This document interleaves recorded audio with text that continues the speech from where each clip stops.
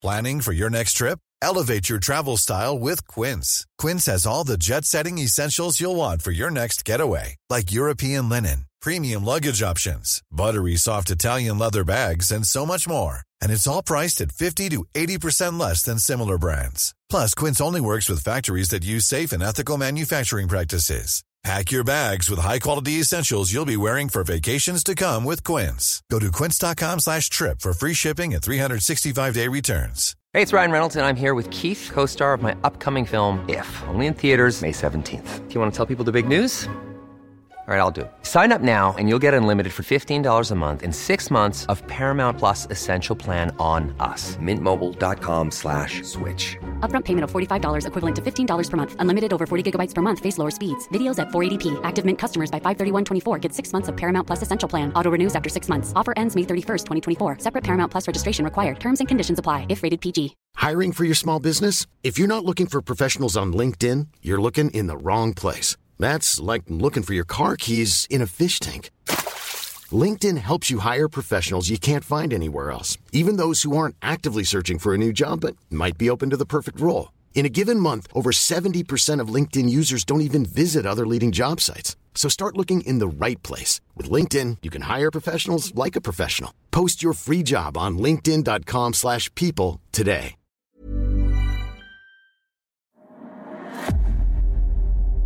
Before we turn to your essential political analysis for this week, I want to tell you about our wonderful partners at The Resident, where all rooms are designed to combine pure comfort with quintessential British style and design. Whether you're escaping to London for a romantic break or visiting the city with friends and family, there's no better place to stay in the heart of the neighbourhood. Without The Resident, you might not get to experience London, and without The Resident, we wouldn't be here on Whitehall Sources. Whitehall Sources, your essential politics podcast, is brought to you in association with The Resident.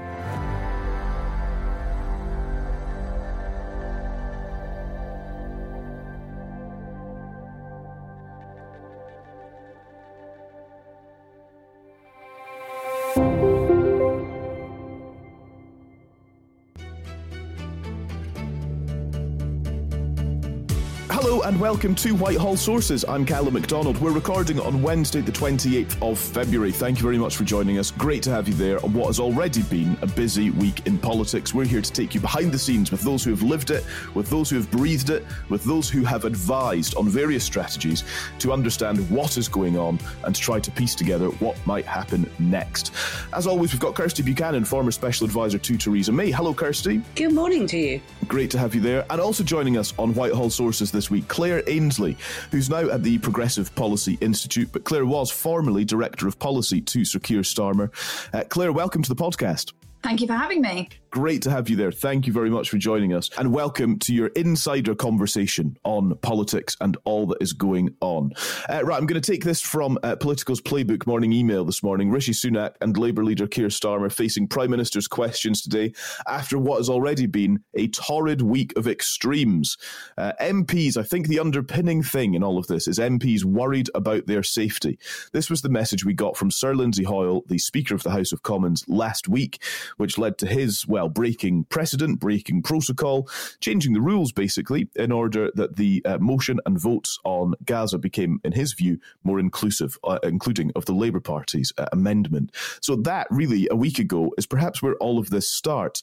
But since then, loads has happened. We've had Lee Anderson suspended from the Conservative whip. He sits as an MP after his comments about Sadiq Khan, suggesting that his Islamist mates had control over him. That's what Lee Anderson had to say. We're awaiting a by-election coming up tomorrow in Rochdale, which has also been sort of bubbling away over the last few weeks as well. And will Sir Lindsay Hoyle be able to calm tensions? 86 MPs now want him to quit.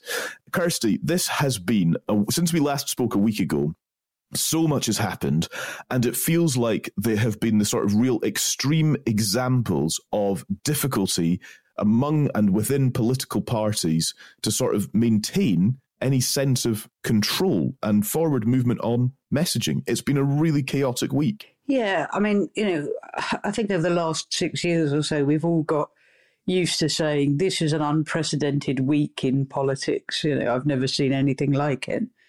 I think I can't remember a more miserable 7 days in politics than these, and a more creeping sense of what is happening in Parliament and on the streets is becoming a very dangerous sort of tipping point in terms of division. So we see sort of Lee Anderson stoking division. I mean, on brand for Lee Anderson, fine. But what is far more problematic about that is, the Conservative front bench being told to go out and tiptoe around Lee Anderson's comments because Rishi Sunak is trying to hold his party together. We've seen the Palestine Solidarity campaign project an anti-Semitic slogan onto the Houses of Parliament, and Ben Jamal, who leads the PSC, saying in terms, we want so many people to lobby parliamentarians that they have to lock the doors. And we've seen the Speaker of the House having to effectively acknowledge that what is happening on the streets now poses a very real threat to parliamentarians. It all feels very chilling, very depressing, and a very long way away from the late Jo Cox exhortation that there is more in common than divides us. I am seriously depressed by recent events. Yeah, Claire, I'm seeing you nodding, and I should just add that today's front pages, the Telegraph, MPs getting millions to spend on their own security. That's an announcement from the Home Office overnight. The top of the Times online right now, the Home Secretary telling pro-Palestinian demonstrators to stop their regular Gaza process because they have, quote, made their point, and they're putting huge pressure on policing. Do you agree? Do you feel a bit depressed, actually, by all that's going on over this last week? Yeah, I feel concerned, and I was pleased to see the government's announcement this morning. I think they're doing the right thing by taking MPs' security really, really seriously. MPs, unfortunately, have always been public targets. I just remembered a very, very long time ago, before there was social media and so on, I did a summer in an MP's office, and he would receive phone calls and really nasty letters, and the office would sort of file them. And so MPs have always been public figures that have attracted a extreme side. But I think what has changed is the proximity and the volume, and obviously social media and so on and so forth. And actually, it feels to me that the general tone and tenor of debate is as divisive as it was in the run-up to the Brexit referendum. And I don't say that lightly, but it was in that atmosphere that it was Jo Cox was murdered. And I, like Kirsty, think it is a really low point. I think there have to be this. I think today should be the start of solutions coming forward. Clearly, we have to deal with MPs' personal security. But I think there's something about the tone and tenor of debate that I found completely depressing working on the inside, when most of us are people who want solutions to genuine problems that people face. And Westminster, unfortunately, is very, very adversarial and doesn't align to that way of doing things. So I think there is time for a bit of a wider debate once we deal with the immediate security issues. I wonder then how we get to that point, because the messaging, as Kirsty was mentioning, has been quite difficult this week. The sort of government ministers on the round have been kind of digging in on what Lee Anderson said was wrong, and that's about as far as they will go.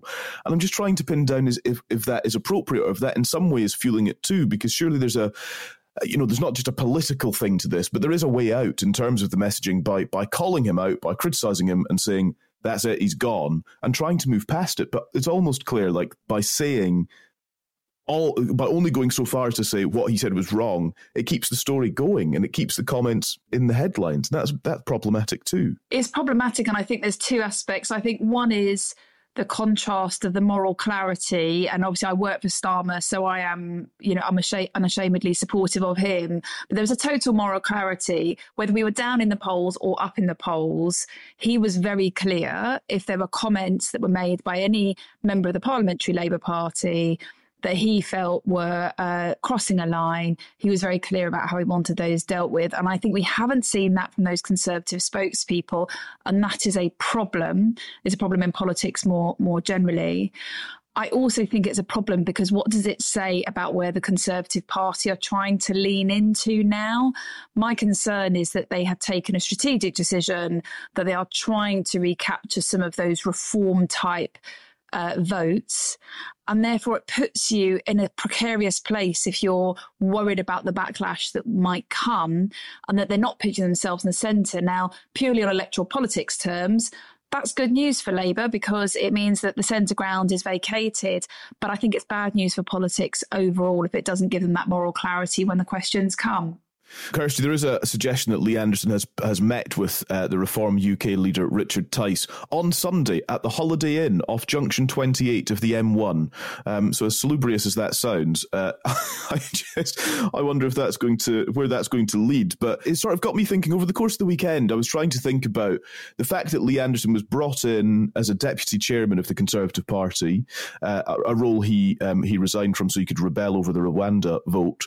But the fact he was brought in and the idea was he would say these things, he would sort of kick things up and create conversations around sort of issues that perhaps felt, for whatever reason, a bit unpalatable for others in the Conservative Party to do.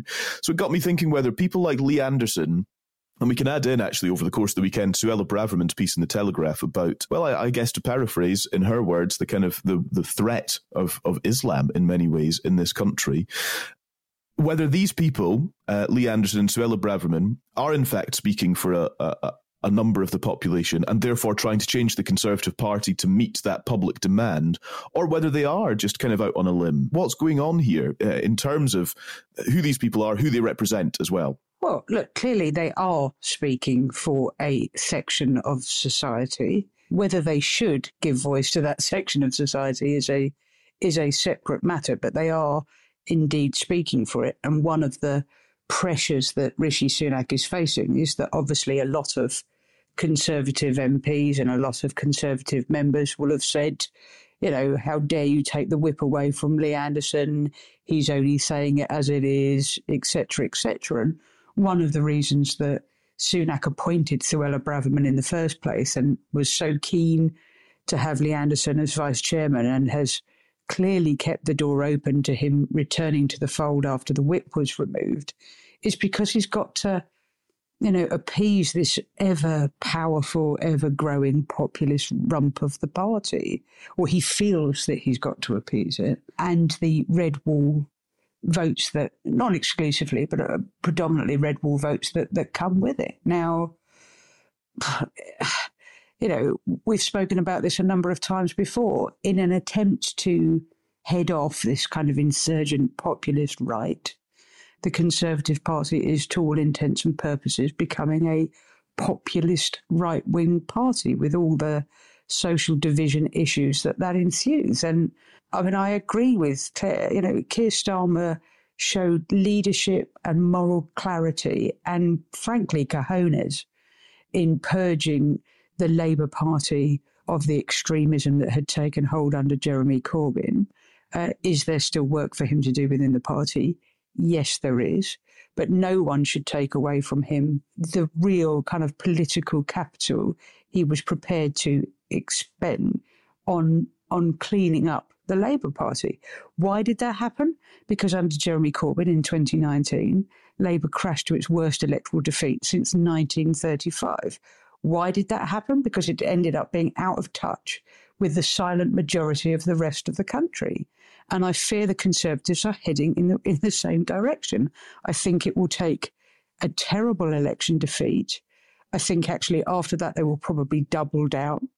There's every likelihood that they'll have to learn twice the electoral lessons, that despite the media, despite the divisions within our country, despite this being exacerbated by the Israel-Gaza conflict, the vast majority of us can hold two conflicting views in our head at the same time. The vast majority of us want to concentrate on, bread and butter issues. The vast majority of us think, there is more that unites us and would prefer that we concentrated on creating a cohesive and united society than inflaming tensions at a time when things are already, you only need to look at the streets of London at the weekend, the tensions are already highly inflamed.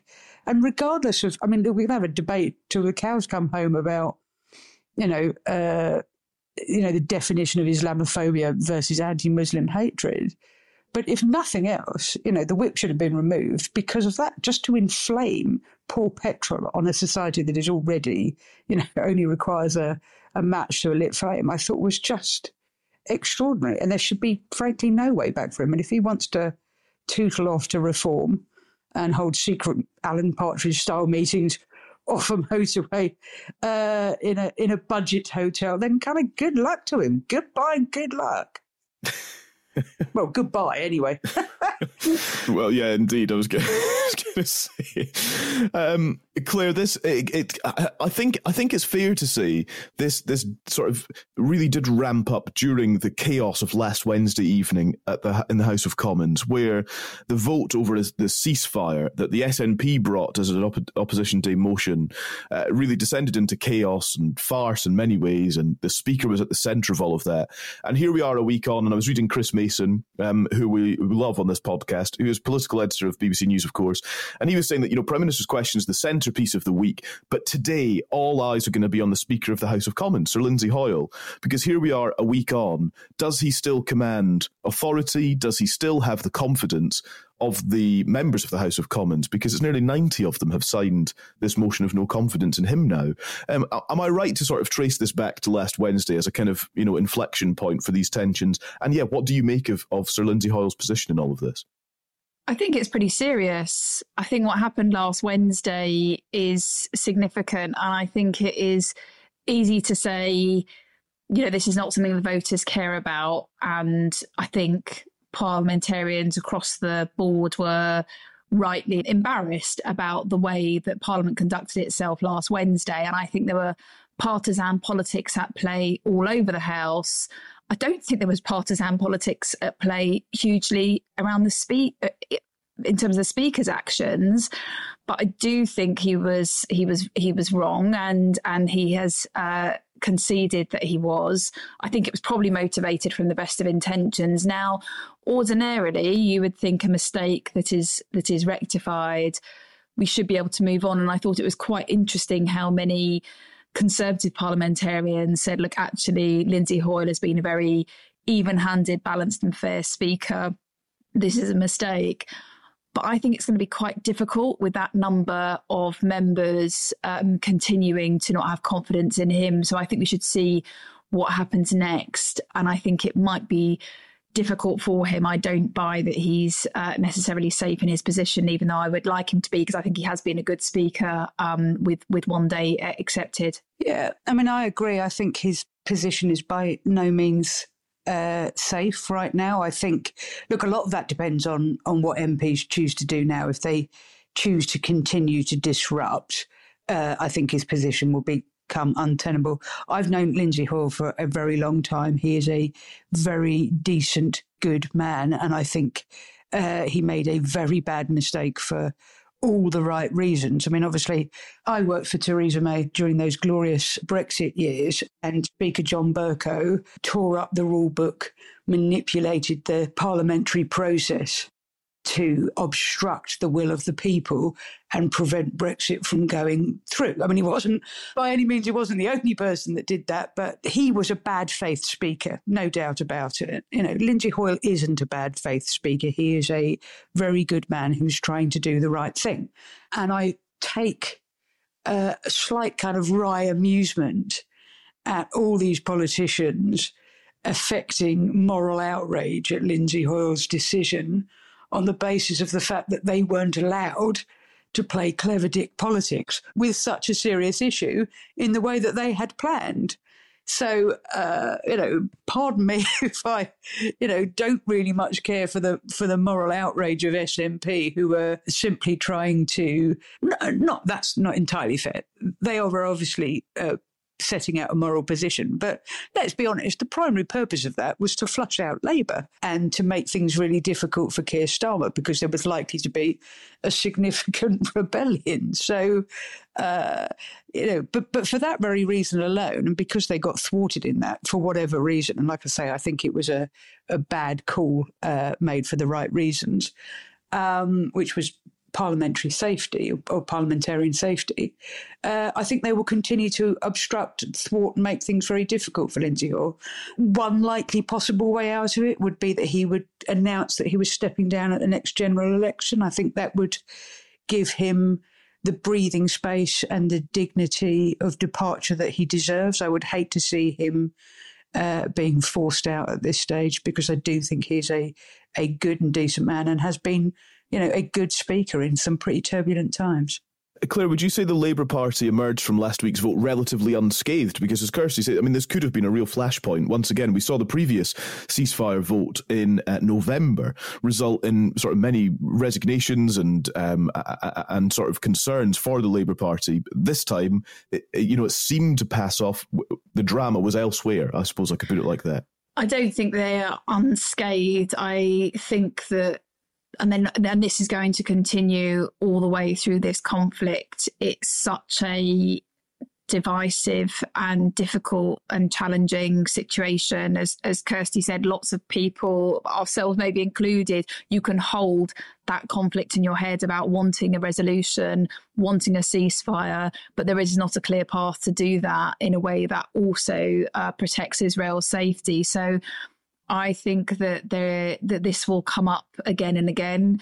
We might see that flashpoint once again in the Rochdale by-election, if Galloway, particularly if Galloway, but not only if Galloway re-enters Parliament. So I think Labour are fully aware that this is an issue which is going to continue for them as a party political issue. What I would like to see is there is actually quite a lot of consensus over the parties over the Israel-Gaza conflict. I would like to see us speak more with one voice, because what we do in our parliament is not relevant hugely to the rest of the world. But it is important that we have a strong UK voice on international affairs, not least on Ukraine, which is obviously has passed the second anniversary of the Russian invasion.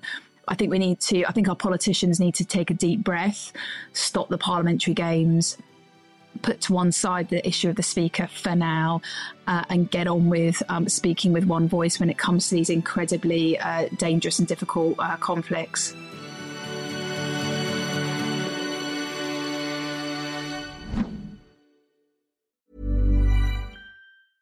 Hiring for your small business? If you're not looking for professionals on LinkedIn, you're looking in the wrong place. That's like looking for your car keys in a fish tank. LinkedIn helps you hire professionals you can't find anywhere else, even those who aren't actively searching for a new job but might be open to the perfect role. In a given month, over 70% of LinkedIn users don't even visit other leading job sites. So start looking in the right place. With LinkedIn, you can hire professionals like a professional. Post your free job on linkedin.com/people today. Hey, it's Ryan Reynolds, and I'm here with Keith, co-star of my upcoming film, If, only in theaters May 17th. Do you want to tell people the big news? All right, I'll do it. Sign up now and you'll get unlimited for $15 a month and 6 months of Paramount Plus Essential Plan on us. MintMobile.com/switch. Upfront payment of $45 equivalent to $15 per month. Unlimited over 40 gigabytes per month. Face lower speeds. Videos at 480p. Active Mint customers by 531.24 get 6 months of Paramount Plus Essential Plan. Auto renews after 6 months. Offer ends May 31st, 2024. Separate Paramount Plus registration required. Terms and conditions apply if rated PG.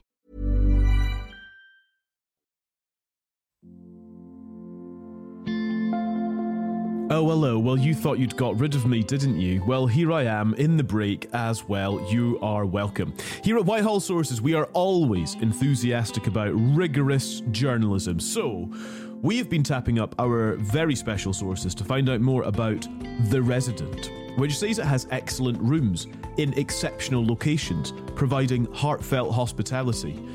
I'm pleased to say their story checks out, actually. Here's one of our sources, Bossman56, who says, just spent 3 days at the Resident Covent Garden.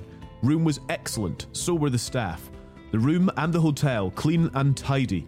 Staff were friendly and very efficient. Will be going back soon. And in the interest of double sourcing, it's just what we have to do as rigorous journalists. How about this from Gufton, which I assume must be a code name. The best hotel I've stayed at in London. The customer service was unsurpassed from the moment I walked in the door. It actually all makes us very proud to be supported by The Resident on Whitehall Sources. And you can join The Resident online. Go to residenthotels.com. And if you all do that, they'll actually just be very pleased with us. So go to residenthotels.com. Thank you.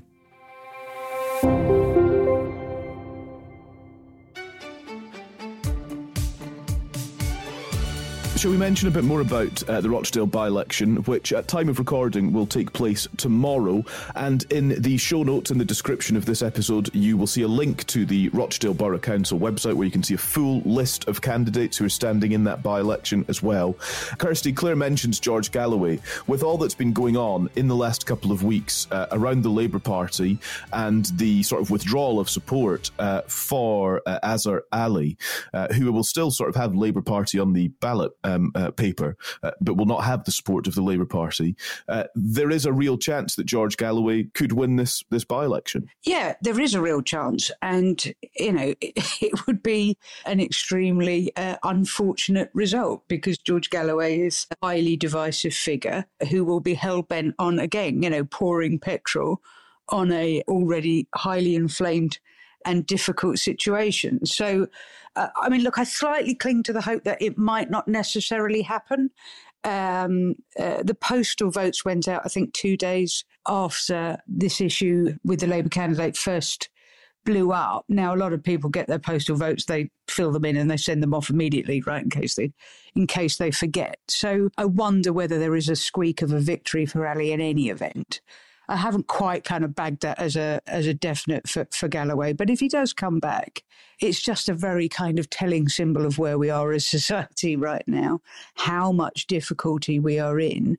And it feels like one of those kind of enough is enough moments. The trouble is, you know, the kind of centrist moderates of British society, the silent majority, are predisposed to sort of sit there and say this and not, not take kind of mass action to stop it. But I think Claire's right. I think we all need to take a deep breath right now. I think the media needs to take a deep breath about how it covers some of these issues and some of the platforms it's giving to a disproportionate amount of platform and airtime to some really divisive figures. And I think now is an opportunity for Sunak and for Starmer to, unite and show some leadership and some balls. And let's say, up with this, we will not put, if you continue to divide, you'll be out. And really kind of set to make some examples of it. There are, the standards in public life, where have they gone? I mean, depending on the size of a Labour majority, again, Starmer can draw a line if he becomes the Prime Minister the next election. There's an opportunity here to really draw a line and to say, this is it. There are standards in public life for a reason. And at the moment, what we've got in Parliament and what we've got in our streets are kind of mirror image of itself. And, frankly, I think most of us expect better of our Parliament than what we've been witnessing in some quarters of late. I also think all of this, I have a ray of hope that I think all of this can get to a better place. But I would also add what's happening in our classrooms and for our young people and children as well. We've heard stories this week of the sorts of behaviour some of the teachers are up against. And these are young people. These are children who are post-pandemic not getting the support that they need. And I feel we are at a turning point now. I think I would like to believe Sunak can rise to it. I think what we've seen is that is unlikely to happen. But I do think that more sensible, silent, centrist majority who doesn't really want to appeal to the extremes. And actually, I think the Tories made a miscalculation when they tried to see that the Red Wall was all like the Lee Andersons, or was like all these people who attracted to quite extreme views.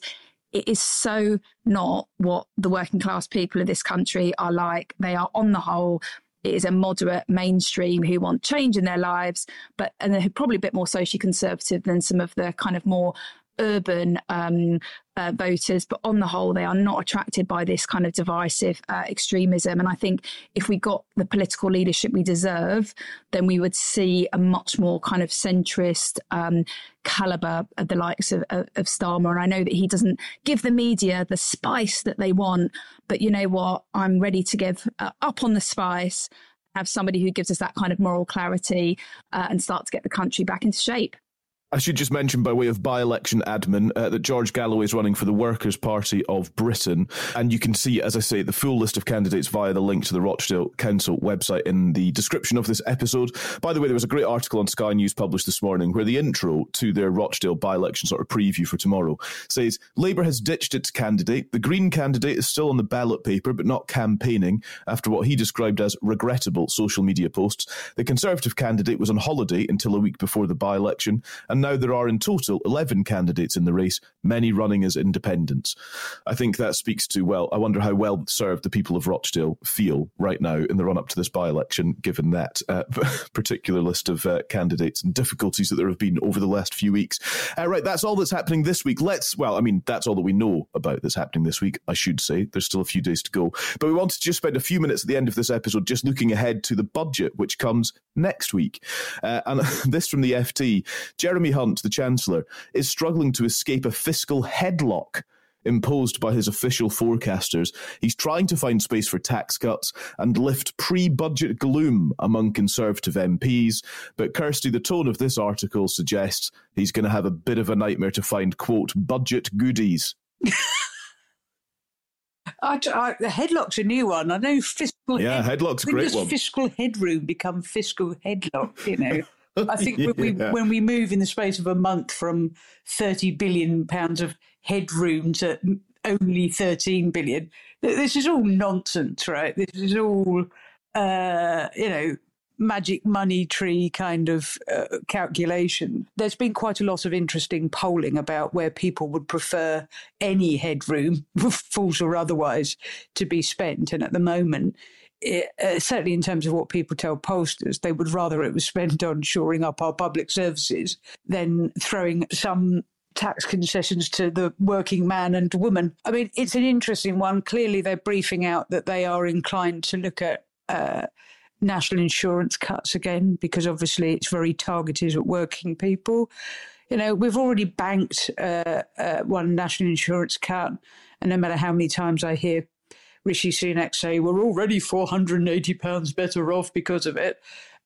Wow, does anybody think, thank God I've got an extra £480 in my pocket? It's such a, it's weird, isn't it? The budget is almost a kind of, distraction or an incidental to the much greater problems that we face at the moment. That, frankly, I just want to say to Jeremy, you could give everyone a 10p tax cut. It doesn't matter at the moment. I think people what are more worried about is much more profound and huge than whether they get a few hundred extra quid in their pockets. Would it be a game changer? Absolutely not, So, again, I think I would rather have a chancellor that behaved like a Conservative chancellor and was fiscally responsible than try to bung a few billion to appease his party and, in theory, try and, shift the dial. Do I think it will shift the dial? No, I don't. Interesting. Claire, what do you think? Can a budget at this point shift the electoral dial? It is a big opportunity for them. There is the prospect of being able to make some kind of movement. Look, they haven't got very much room to move politically. This is a key moment, I think, for them. It's what they've planned in the run-up to an election. Whatever they are being briefed on internally, they have in their minds written electorally 6 months or more ago what they want to do at this budget, which is to give away tax cuts that, frankly, I don't think any of the officials will say are a good idea at this point. And as Kirsty says, where the public want, if there is any headroom, they want it to shore up public services. Sure, they want to bring taxes down at some point, but they get that now's not the right point to do it. So I think we could almost write our bingo card of the things that Hunt will say in his address, which I'm sure will be about having taken the tough choices, having made fiscally responsible choices, we've now got the ability to pass on some money to the electorate. But I agree with Kirsty. I think people will bank the tax cut, and I think they've already made up their minds about the Tories. See, this is what happens, Callum, when you have two centrists on. We're just a outbreak of consensus. Very sensible. Throughout the programme. I mean, It's terrifying. Let's circulate this among MPs, I think, for some sort of, civil conversation. By the way, whatever happened to expectation management around the budget? I feel like we've been talking about what's on the way for months. And, everyone's kind of standing by thinking we know what's going to happen, Claire. Isn't expectation management a crucial part of things like this? He did try. So Hunt did try. So he did one interview a few weeks ago where he said, I'm not sure I'm going to have much room to do this. The bit that you do before Christmas and you say, well, I'm not sure you've been good enough here. They completely ignore you. Hunt did that to us a few weeks ago and tried to lower expectations, but they're not in control of their party. Their backbenchers are constantly calling for tax cuts. It's what the press are gunning for. So look, Hunt and Sunak know economically the economy is not in a strong enough position to do this yet, but they are going to do it anyway because we have an election. Yeah. This is expectation management, but it's through the looking glass expectation. He's trying to make this seem more exciting than it actually really will be. Rather than trying to manage down our expectations, he's trying to manage them up. This is a first, I think, for a budget. Right, okay. Good. Well, we'll be back next week to consider what is in the budget. Was it a headlock? Was there headroom? Are there any budget goodies? Will you notice any of the goodies that are handed out? Who knows? We'll talk about that and lots more next week on Whitehall Sources. Claire, thank you for joining us. And Kirsty, thank you so much for being here. Great to have some sensible conversation in the midst of what has been a really chaotic week. Please follow and subscribe to the podcast as well. We'd love to have you back every single week as we bring you inside politics to discuss what exactly is going on insofar as we can make sense of it as well. Thanks very much for being here. We'll talk to you next week.